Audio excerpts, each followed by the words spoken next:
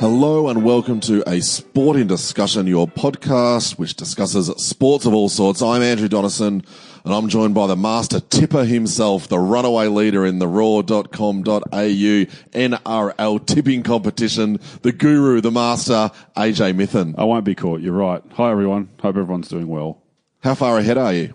I think I'm up by 5, which is, You sure not up by 7? You know exactly how much you're ahead by. You told me you were ahead by 7 about 5 minutes ago. It's 5, I'm unkillable. I won't be caught. I won't be caught. I won't be caught. You heard it here first, ladies and gentlemen. That's not the only big news in NRL this week. We're going to have a little bit of a chat about something that AJ wrote about on the raw.com.au this week, and then maybe was proven to be a little bit hasty, right? No, don't go into... You always do too much detail in the intro, Andrew. Just wait. Just save it. Bellamy. Stop blowing it all early. Bellamy and Bennett. Yeah. All right, we'll get into that. We will also talk about some AFL. What are we going to talk about in the AFL? Renamed stadiums. Bloody hell. I want to have a chat about AB de Villiers. I want to have a chat about injuries. And I want to have a chat about whether sporting clubs, have any obligation to be truthful in their injury lists. That sounds interesting. All right. Let's go first into stadiums. Renamed stadiums. So you are a Geelong supporter. I am a Geelong supporter. Since you've been born, do you want to run me through the list of grounds that your football club is called home? Well, it was Cardinia Park. Mm-hmm. And then I believe it was Skilled Stadium. Mm-hmm. And then I believe it was Baytech Stadium. No, one before Skilled. Shell. Shell. It was Shell first. That's yes. right. Shell, then Skilled, then Baytech. I don't think Baytech even made it through a whole year because the company went boots up. Then it was back to Skilled, I think. Yeah. And then there was another one that I can't... Simmons Stadium. Yep. Yes. And now it's Skilled Stadium again. No, it's GMHBA Stadium. GMHBA, that's right. GMHBA, their local health insurance company. You really obviously pay attention to the name of a stadium and what it represents, what it means. Well, no one does. Well, I've been proven wrong today because the Dockland Stadium here in Melbourne has been renamed from a previous sponsor's name to a current sponsor's name. We don't speak sponsors' names, Andrew, unless they're going to be sponsoring us like our good friends at Club Raw, but we'll get to that commercial a bit later. Very good. Yes. And also we'll forget about all the names that we just said about the Geelong. They're historical. Ground. Those companies are either... Whatever. Anyway, let's move on. But yeah, so it's moved to an entertainment company, yes. And my lord, didn't all of the AFL journos in town try to make the funniest quip about that? Pretty sad, wasn't it? Trying to name superhero puns and just stupid. But anyway, I was surprised by how excited everyone is at the renaming of a stadium to a corporate brand. It's just bizarre to me. It is, but I think this time it's probably the first time that a stadium has been named into something that's right in the public consciousness. It's not a brand. It's not Blundstone. Yes, No. As in, it's not a like Skilled. It's not Skilled. It's not Shell. It's not Colonial Bank or Colonial First National or whatever that was. Colonial not around anymore. So, but it's not a big corporation, although it is. It's seen as this movie building, comic writing enterprise, which is all a little bit of fun. And what they're going to do is, and we've talked previously about the fan activation at grounds. They are going to double down on that, and they're going to make Dockland Stadium a massive fan activation zone. Well, we'll see. There'll be a lot of kids there, but anyway, I think. Oh God! I think you're really over it, aren't you? No, look. Every single episode of this point in discussion. I don't care if you get your money. Get your money any way you can. If you're an organisation, a player, a team, anyone, get your money however you can. But don't turn around when you get a new corporate sponsor and try to tell everyone that this is the greatest thing in the world. It's a cash deal. It's an exposure deal for them. The coverage and attention it got, we record here in Melbourne, and it's just ridiculous. But also, as soon as I heard it this morning, I've just gone, oh no, I'm going to see so many nuffies just going, oh, this is ridiculous. Why is it called that? Blah, blah, blah. Money. Every state, well, the MCG doesn't. It's all cash. It's not like the SCG is not named after something, but that they get their money in other ways. But nearly every other stadium around the world, like there's the 1300 Smiles Stadium. Yeah, up in North Queensland in Townsville. That's right. It's just it's insane. But there's my baseball team over in the States, the Chicago White Sox, play at Guaranteed Rate Field. And you know what? Who cares? Who cares? Now, okay, here's a question, and this might be something for yourself and the listeners. Is a company sponsoring either a football ground or your football team more likely to make you purchase goods or services from that company? It's a good question. Go onto Twitter at ASD_radio. Go to Facebook.com/a sporting discussion. Are you swerved by swayed? Sponsors? What, I want to hear from you. 3 words? No. I'll give you 2 letters. NO. Yep, same. All right, let us know though. ASD_radio. Facebook.com/a sporting discussion.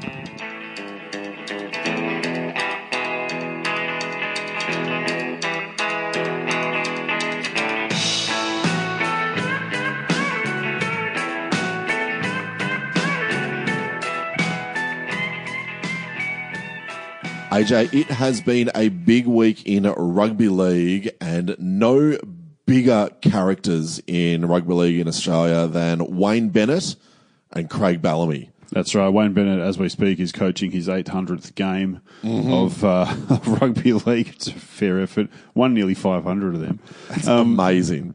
Big talk during the week that, well, it wasn't talk, it was facts. Confirmed by Melbourne, by Craig Bellamy, by Wayne Bennett, and by the Broncos, that the Broncos are knee-deep, hip-deep in trying to get Bellamy. They're in discussions. They're deep in discussion. Yeah, they haven't. Apparently, they haven't tabled a full offer yet, but there's an offer that was talked about in the press. 4 years, 5.6 million or something like that. But the numbers are neither here nor there. We'll never really know. Craig Bellamy's been at Melbourne for 18 years.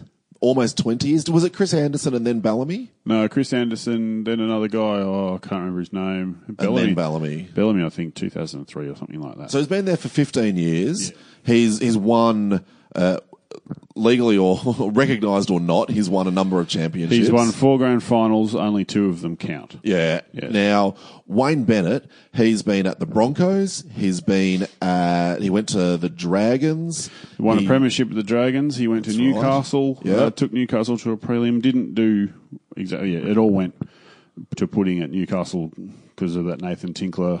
Oh, of course. Organisation and all of that sort of stuff. And now he's back. He started off at the Raiders. Coaching.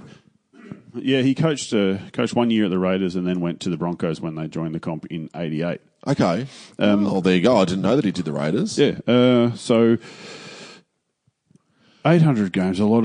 He rubs people the wrong way, Bennett. And the speculation was the tricky thing is that Bellamy's off contract at the end of this season. Yes. But Bennett's not off contract till the end of 2019. Yeah. So that's where scuttlebutt and speculation runs rife, especially with the talk that it was reported fairly conclusively that an offer had been made to Bellamy. And also, a coach of Craig Bellamy's stand-ins, Melbourne Storm would probably not offer him a 1-year deal. At the end of this year, if they were going to keep him, they'd offer him a 3-4-year deal. Well, apparently, Dave Donaghy, the CEO of the Storm, when the story broke a bit that the offer was made to him, came out and said, we've offered him 1.25 mil a year for a 3-year contract extension. So that is a significant amount of money. So the questions, Andrew, who leaked it first? We're never going to know. Did Bellamy leak it because he wants the Storm to stump up an extra year or more cash? Did Bennett leak it? Because when I'm naming them, I'm saying their camps. Yep. Did Bennett leak it because he heard it was happening and wanted to bring it all to a head to get clarity around what's going on? Did the Broncos leak it because they want to destabilise Wayne? Is it just all a happy coincidence that this is all coming up at once? Or, the big question, are they all in on it together and it's just a bunch of mates organising a smooth transition from one coach to the next? That's not outside the realms of possibility either, I suppose. No, and I wonder what... Because they do know each other. Sorry to interrupt. No, that's all right. Bellamy was understudy to Wayne at the Broncos for 5 years. Which is why I think the push has always been for the last 5-6 years. Bellamy, he'll come home. Yeah, but he's not from Brisbane. No. He's not a Queenslander. No. Which is interesting. It's really interesting. So I wonder what happened first. Like, did someone approach Bellamy, or did someone just go, oh, Bellamy's there, I'm going to have an off-the-cuff conversation? Did they have a conversation with Wayne Bennett where he was non-committal and they went, oh, God, we need to get a succession plan in place?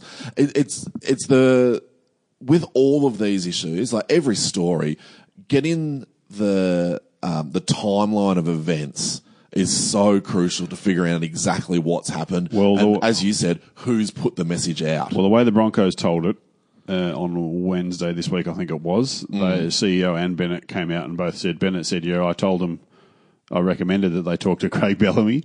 And the CEO said, yes, Wayne recommended that we talk to Craig Bellamy. But then the story behind that was Wayne knew that they were thinking of Bellamy and had approached Bellamy. I read this in the paper, so this isn't me. Yeah, no. Yeah. That's all we know. Yeah. That's what we know. And he said Bennett knew they were thinking of Bellamy and were going to talk to Bellamy at some point, but he didn't know that they actually had started talking to Bellamy. Right. Yes. And so this brings up thoughts of various teams and clubs in various codes that have had coaching succession plans in place so that if this situation comes about where the coach, you expect that he's going to be there and all of a sudden something else happens, you go, oh, okay, well, we've got someone coming through in the AFL, Mick Malthouse and Nathan Buckley. Yeah. That didn't really work. I don't think they worked that well because... No, well, Paul Roos and John Longmire did. Yeah, well, that's true. But I think Longmire took over a lot more than Buckley did before the end of Roos. And also Roos probably left when he wanted to, as opposed to a year early like Malthouse did. Roos and Simon Goodwin didn't work all that well. No. There's still a lot of work to be done there. And you look at the Australian cricket situation, there was no succession planning and they were... What do you think? Would you want a succession plan for your club? Because I prefer someone coming in cold, bringing their own ideas. Like, say, Chris Scott at Geelong. Coming in, taking over from Bowman Thompson, it's a complete 180 from what was going on before. Before you said that, I was going to say it would depend upon where you were as a club. So as a Hawthorn supporter, when Peter Schwab was gotten rid of and Alistair Clarkson came in, he was from completely outside the club and he turned everything around. And so if you're in the shit, it's a good thing to have happen. But I was going to say, if you're in a good situation, you want stability. However, the Geelong in 2011 situation, that sort of might prove that to be incorrect. But you look at all of the issues when Kevin Peterson was the captain of the English cricket team and the coaching merry-go-round that was going on there. A lot of that was to do with the personalities within the team and whether they got along with the coach. So I wonder how much of it comes down to the team themselves. And I think if you read a lot of things about that Geelong 2011 side, Matthew Scarlett might as well have been coaching that team. Like they were basically looking after themselves. I'll pull you up there. Stevie Johnson. I don't like people saying, "Oh, the players coach themselves," because they don't. They can't. They don't know how. They go out and play, but they need to be directed how to play, and they can tell each other what they're going to do and what they should be doing. But someone overseas telling them what they should be doing and when they should be doing it. I think if you've been doing it for long enough, you know what you're meant to do. I don't buy it. Okay, I don't buy fair it. enough. Anyway. So let's see how the Bellamy and Bennett thing plays out. But AJ, you wrote an article, and I imagine that this issue will continue for a few more weeks. And it will. There's a long way to go. There's a long way to go, fortunately, because I wrote an article basically saying that talking about all the ramifications that can happen if Bennett is pissed off or Bellamy comes in or anything like that, and then probably within 3 hours of it being published, the Broncos called that press conference and completely blew the whole story out of the water. All of the coverage, including mine, was all about how annoyed Bennett would be and how Bellamy may or may not come over, and what does it mean for the clubs and this, that, and the other. So I was looking at it that way, and had some strong words about how Bennett was getting treated. And then he came out and basically said, "Yeah, I was in on all of it." Should be right. Which is great media management by the Broncos. Nobody hoses down spot fires like the Broncos. Ignore, obfuscate, deflect, redirect. They're the masters at it, and they've done it here. But I stand by what I wrote. I thought about it at the time, and I thought, oh, shit, I've really got this wrong here. But no, I haven't. I'm going to wait. I'm going to wait and see, because there's a hell of a lot to play out outside of the week of Bennett's 800th game, where the Broncos just wanted to avert a scandal.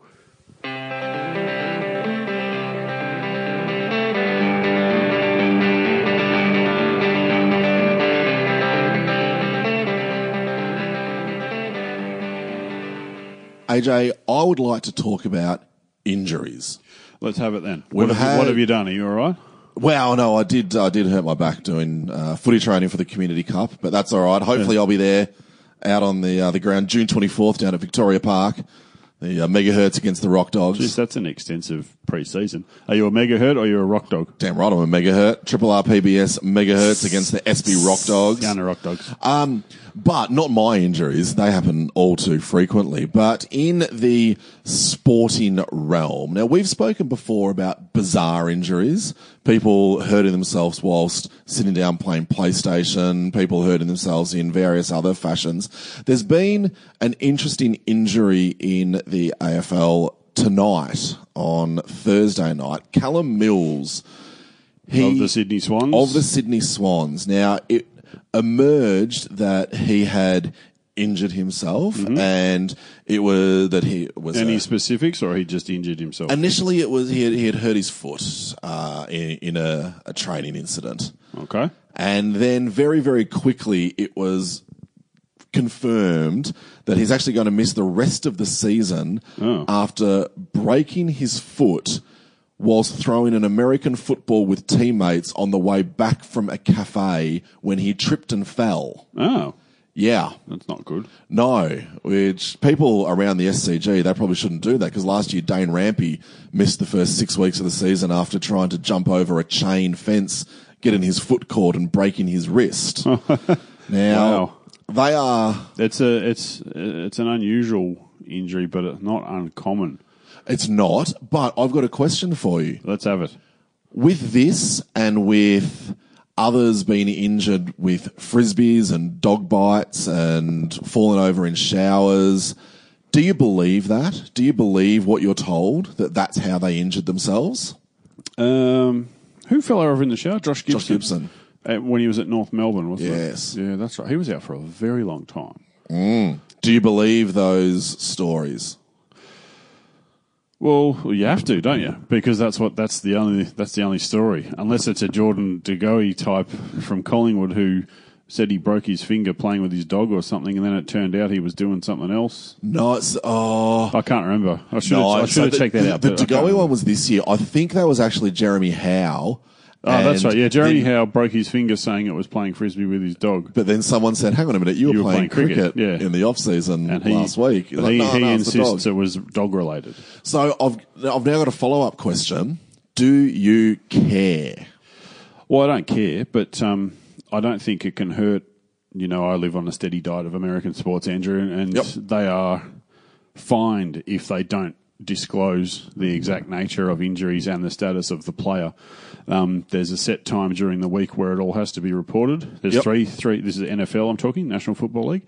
They've got 3 times during the week where injuries have to be reported first and then updated each time. Yep. And when they update it, they have to give a detail on the status, whether it's out, probable, questionable. Okay. It goes probable, questionable, out, and the final decision on the player being out or questionable or whatever doesn't have to be made until 90 minutes before the game when the team sheets go in. Is there a sanction if they say this person will be out for 3 weeks and they're out for longer or shorter? Or is it more just an accepted thing that the clubs are a little bit more truthful? No, well, they have to be. It's not an accepted thing. It's the thing. And if someone's out, it doesn't matter whether they say they're out for 2 and they're back in 1 or they're out for 6 and they're back in 2. It's just that they're out. And they come back whenever they come back. Oh, so do they then say this person will be out for X number of weeks, or they're not playing this week? Well, they just say they're not playing this week. Okay. That's the NFL, but that's the difference, though. Different in baseball. Yep. Where they have a 10-day disabled list, yep. a 60-day disabled list, 90-day disabled list. Where you put an injured player on that list. Where you put an injured player on that list. In. That player is most definitely injured if they go on those lists because they cannot come back until that time has elapsed. Yeah, okay. So I don't mind that system. So because in a lot in the NRL and the AFL here in Australia, there's a lot of weight put on, this person, hamstring 3 weeks, buttocks 2 weeks. Like the injury lists note how many weeks that person is going to be out for.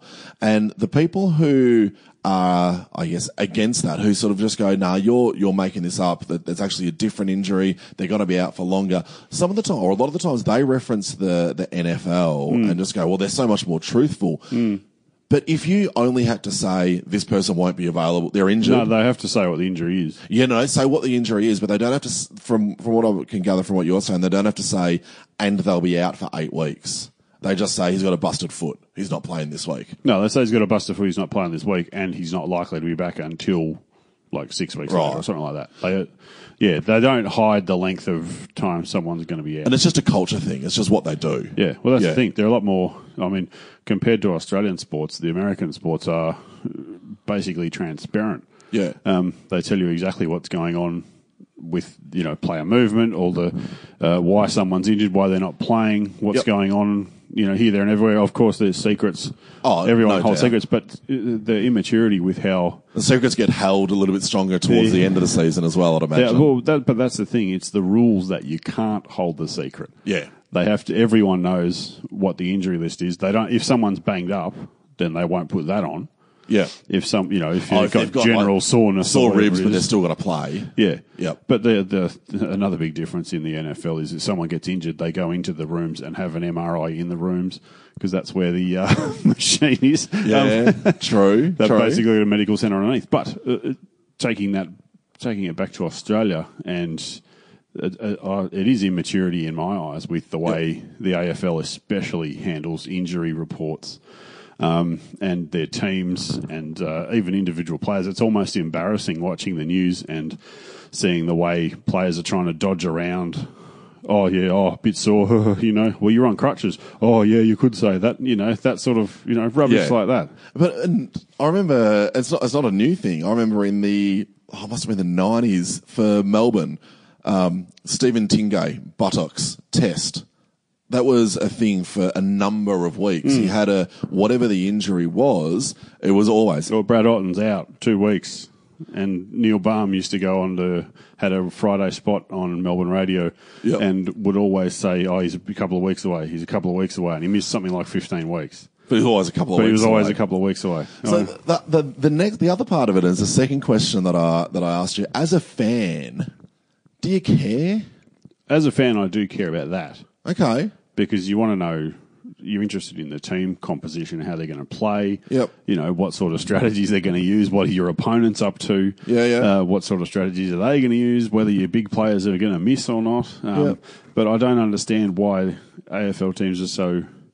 It's like it's the last piece of intellectual property they've got to play with, and they're just desperately hanging on and not telling anyone about it. See, because it's embarrassing. It is. Well, so firstly... I just think they should just say what's up. Like, this person's got this injury, and they'll be out for this many weeks, like that. But also, I don't think I care.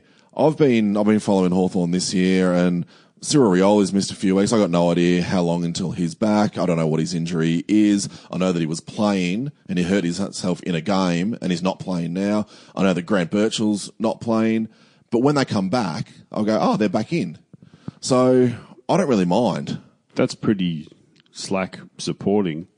No, I support. I go to the game and they're either out there or they're not. Yeah, I support there's 22 blokes out there wearing a Hawthorn jumper. Yeah, I don't know. I think you're in the minority here. I think people want to know. They want to know. Let's put that on the Twitter as well, at ASD_radio, facebook.com/sporting discussion. Do you want to know what the injuries are and how long a player is out for? And does there need to be more transparency around it?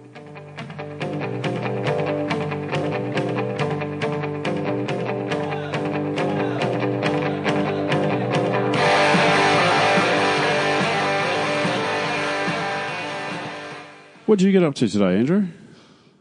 Well, I went to work. I had a very productive day sitting at my desk, looking out the window, wishing that I was running around doing something other than sitting at my desk. Picking daffodils in the meadow? Yeah, that'd be nice. What about you, AJ? I feel as though there's something behind this. Was it that obvious? Yeah. I was at the dentist for a fair bit of the day because I had some...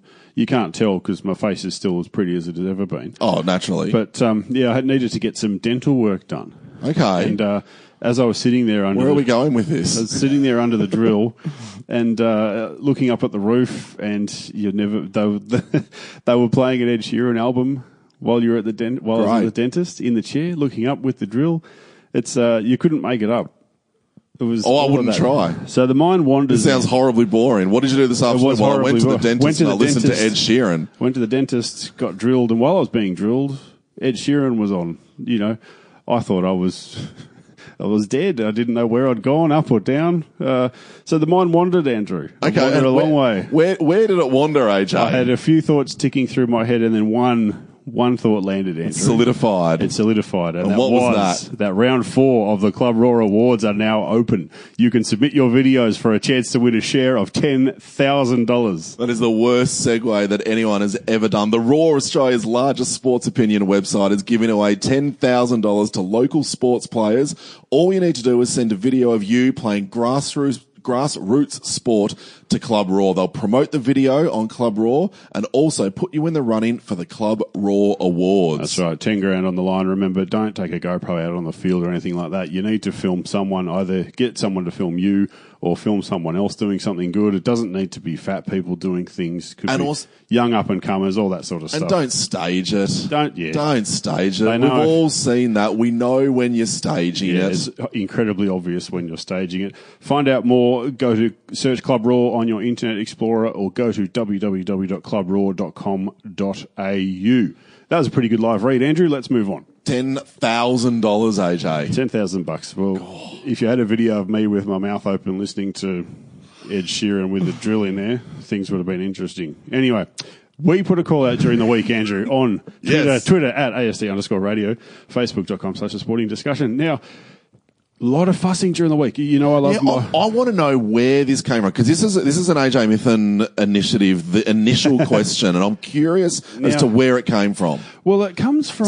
say the question first. Well, no, we'll get to the okay. question. It's do a lot of tweeting while I watch rugby league and AFL games. Yeah.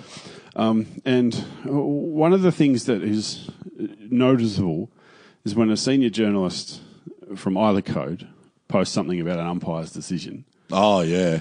And then there's a stream of people underneath saying, I've had it with this. I'm never watching this again. I'm tearing up my membership. This game's stuffed. I'm never looking at this again. I've had enough, blah, blah, blah, blah, blah. Can I quickly interject there and give you something that what the commentators never do? They never go, oh, yeah, the umpire was right. I was watching the Hawthorn. Nailed that. The Hawthorn game on the weekend, and a free kick was given. I don't even know who it was to. And the commentators, oh, you can't give that. Oh, you didn't do rah, rah, rah. Then they showed a different camera angle, which was basically where the umpire was, and the bloke had his arm draped over the other guy's shoulder and around his neck. Well, it's dead silence. And that's like the thing of the Gus Gould. When he's doing, I know it's in the rules, but I really don't like it when they when they do that penalty. That's fine. I know it's in the rules, but I know it's in the rules, Gus. but so we put a question out on the Twitter at ASD_radio. We wanted to hear from people who actually did tear up their memberships or stop watching a sport, walked away from a sport because they didn't like the match officials. Yes, it didn't get as much traction as you thought it might. Well, with the number of people every single game who are walking away from the game in disgust, I thought we'd be absolutely flooded. So we had to widen the scope a little bit. Do you think that might have been hyperbole? Later in the week, hey, look, I take people at their word, Andrew. Yeah, it's fair enough, as you should. Especially on Twitter, where everyone tells the truth.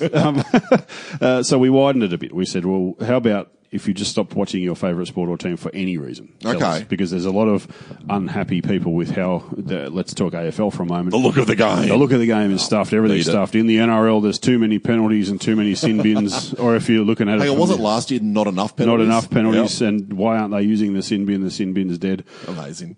Our beautiful, beautiful listeners, Andrew, they've come through for us again. Might kick us off with Emily. Now, we tried to get in touch with Emily to have a word about this. But that's my fault. Unfortunately, it fell through, so sorry. We will try to get you on. I forced us to record a little bit later tonight, so sorry, Emily. We will try to get you on in the coming weeks because I'm really interested in this. And she says, officials got to me.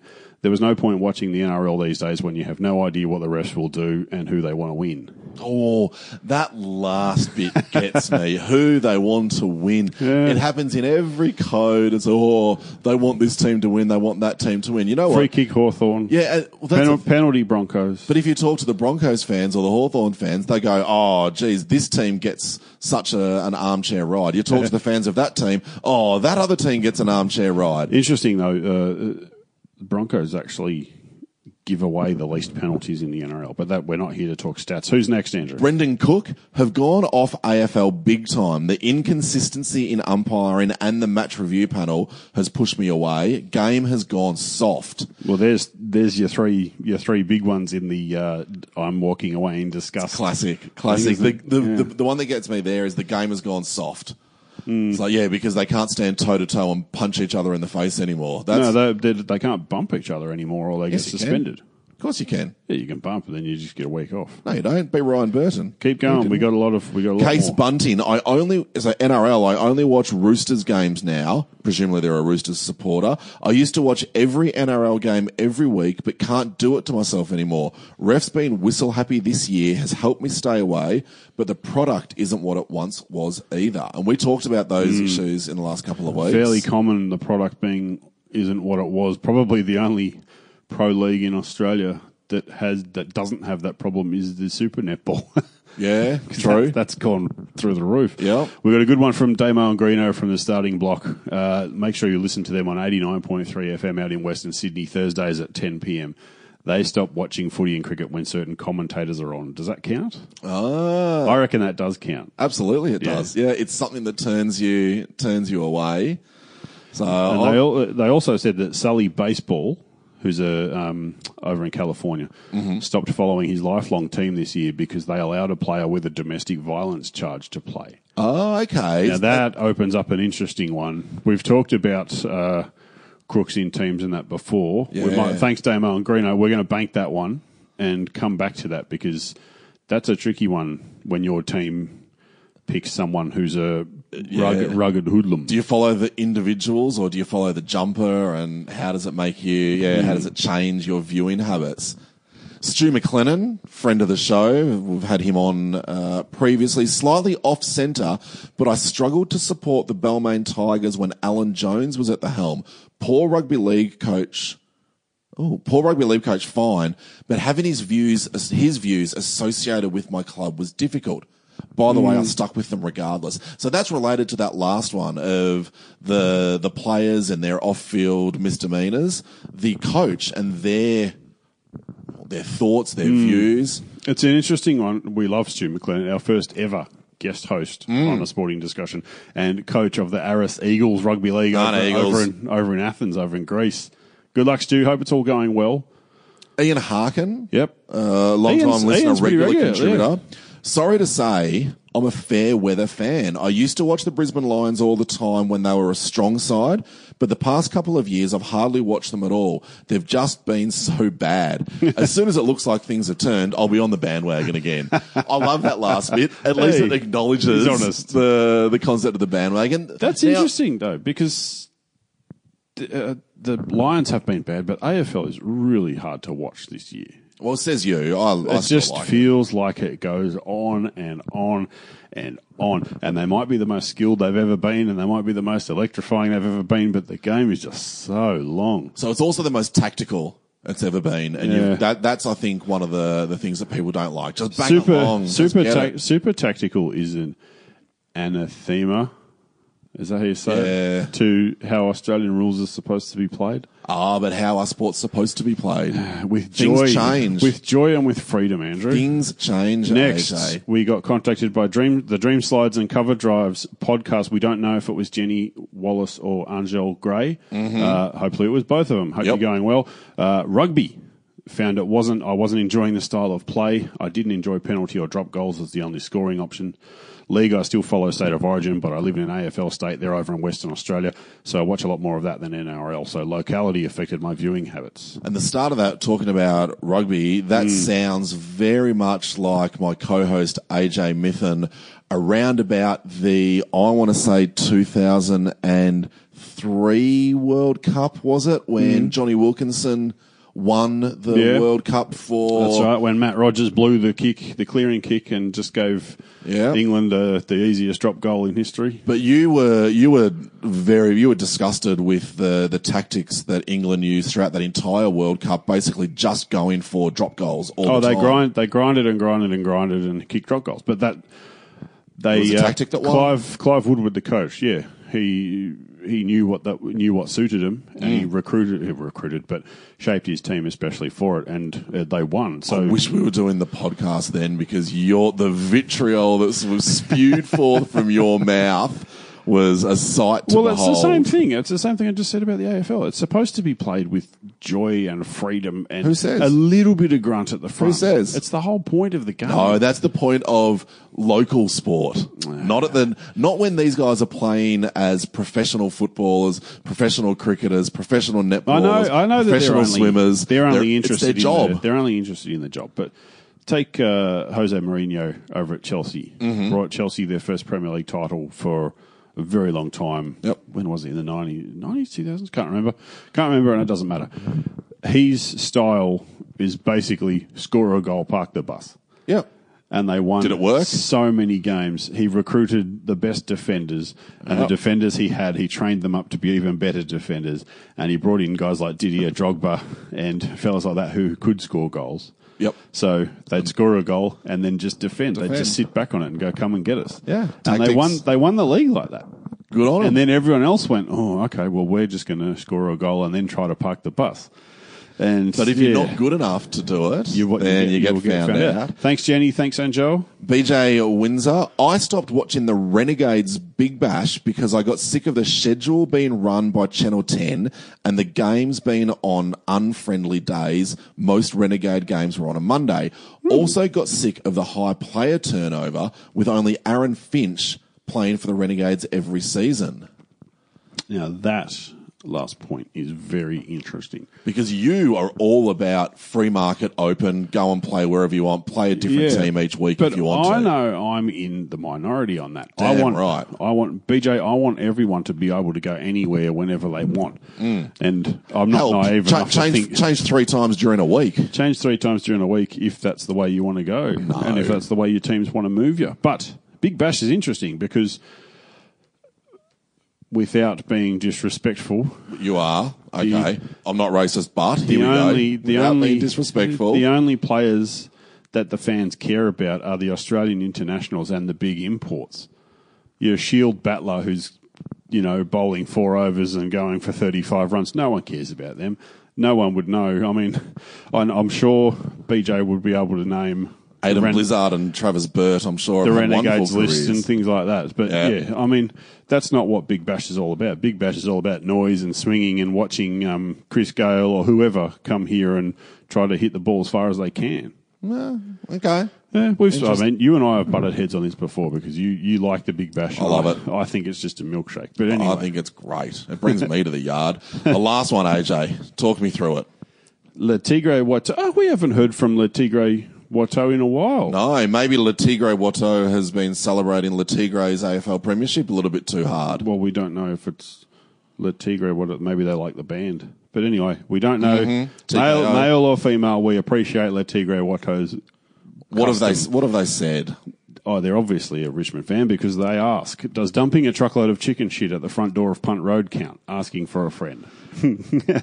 Now, for people who aren't AFL historians, Richmond back in the day weren't very good, and they were really bad and really, really, really bad at it. May 2001 is when it all came to a head. Yeah, talk us through it. One Monday after a terrible, terrible loss to Geelong, a painter known as Gecko, his real name George Kokios, had decided to, rather than, put the membership card in your microwave, burn your scarf like someone did recently. What a dickhead that person was. 5 tons of chicken manure in the back of a truck, backed up, reversed it towards the front steps of Punt Road Oval, lifted the tray and dumped the chicken poo, and off he went at about 5 a.m., 6 a.m. There's video of it because I think he called the news crews.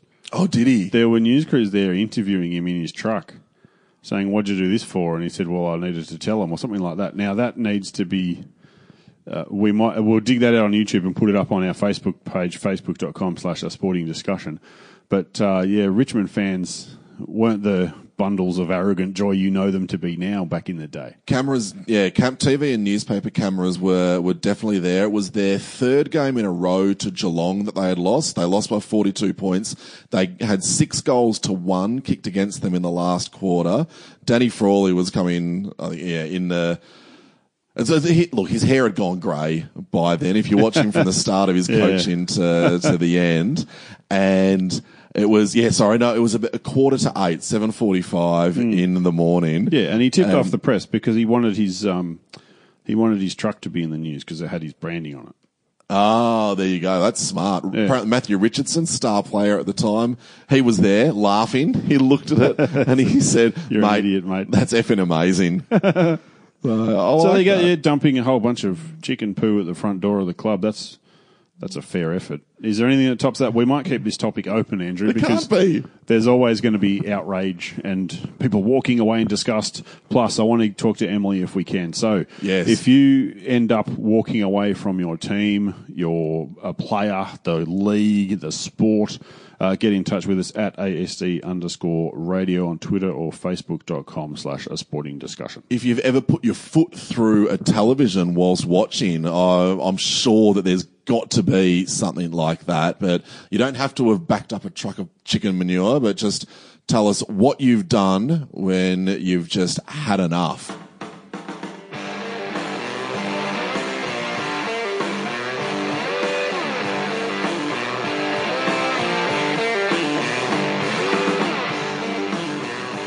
AJ, that just about brings us to the end of another episode of A Sporting Discussion, but you have a couple of things that you wanted to raise. Yeah, going to start off with some ice hockey. Okay. National Hockey League over in the States. You like this. I will. You love your quirky stories. I like the ice hockey. We don't know anything about ice hockey.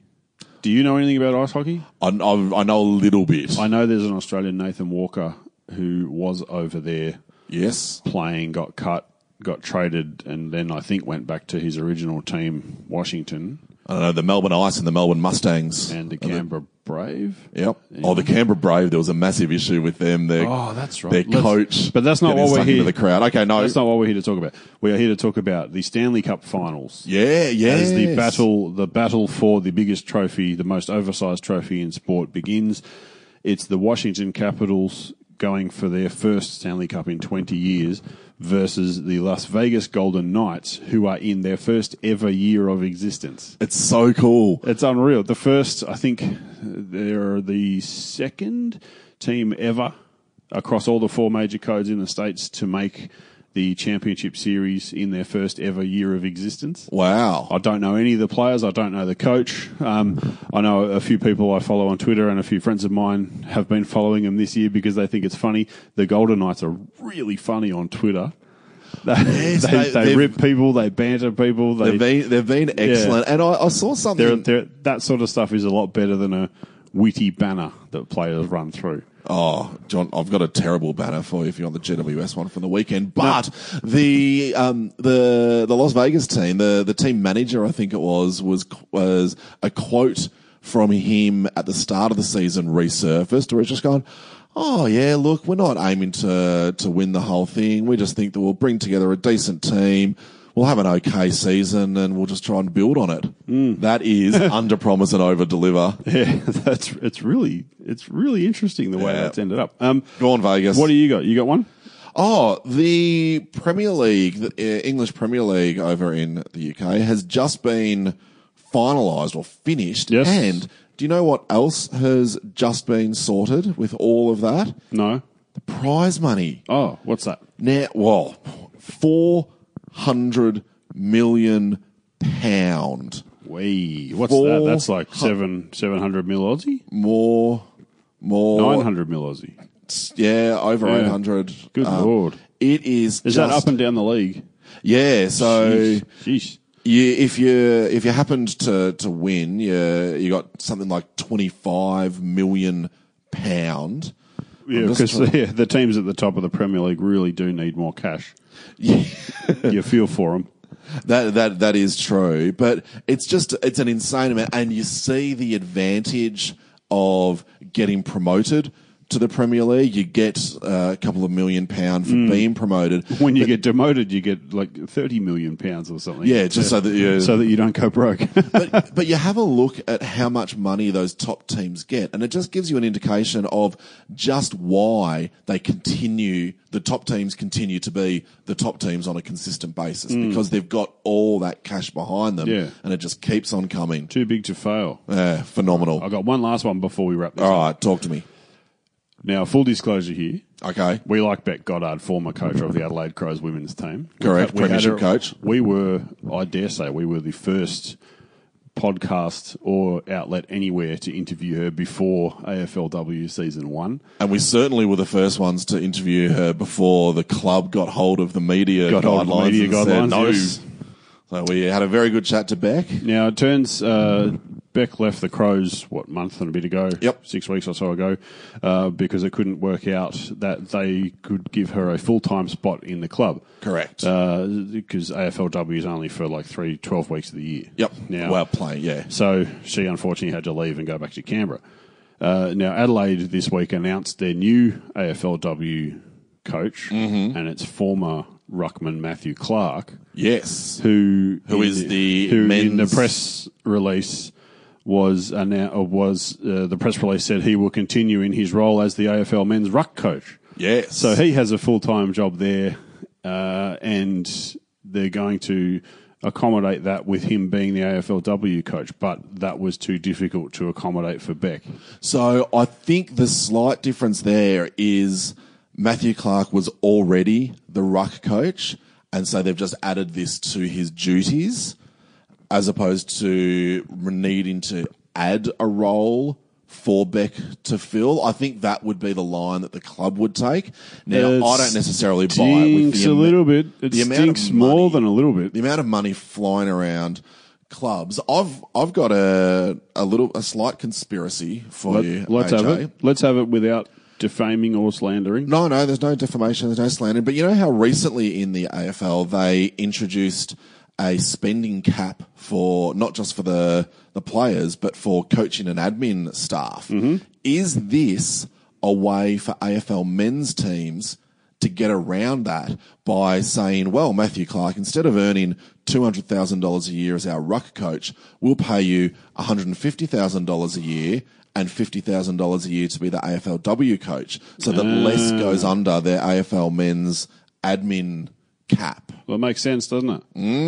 There's my conspiracy theory. That's not without probability, I dare say. It just, it stinks a little bit that the inaugural AFLW premiership coach, who took the team to within a game of doubling up in the grand final, after missing her best player for the 90% of the season, you can't accommodate her. She's got a proven track record in coaching men, women, everybody. And bringing people from two states together. Yeah, so I don't know. Just stinks to me. It's a bit interesting. Righto.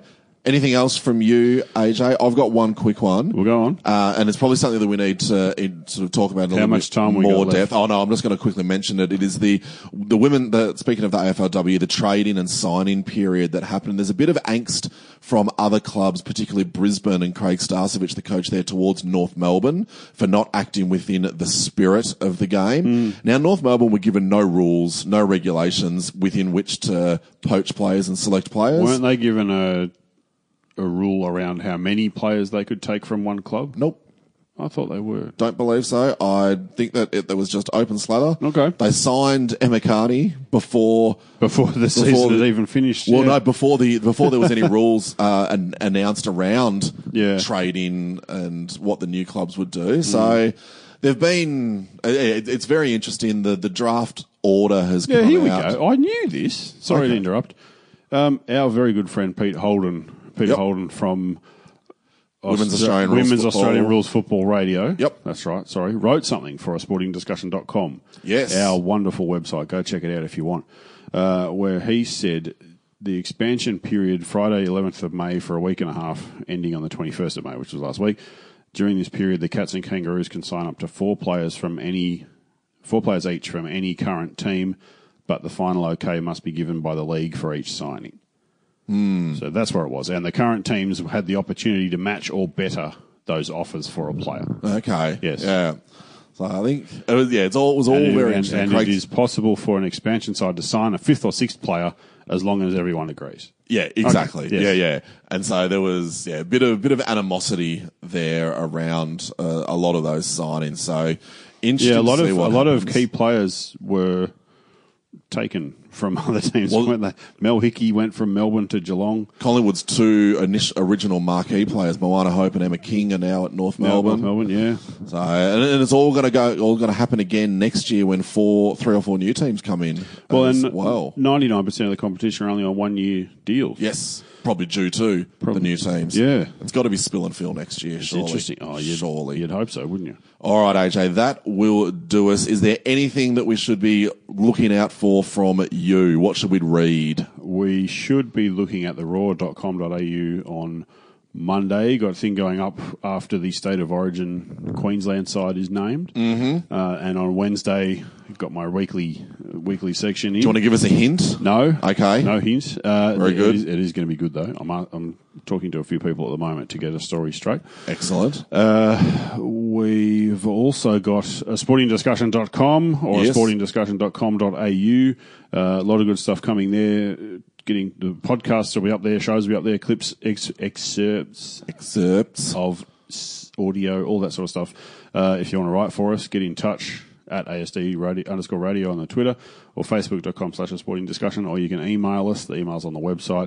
Are you going to be on your Triple R this Monday morning? Monday morning, 7:15 a.m, talking all things sport. And if things go to plan, I'll be representing Triple R and PBS for the Mighty Megahertz on June 24. If your back holds up. If my back holds up, I'm sure it will. Get on down to Victoria Park. Now, make sure you get in touch with us next week.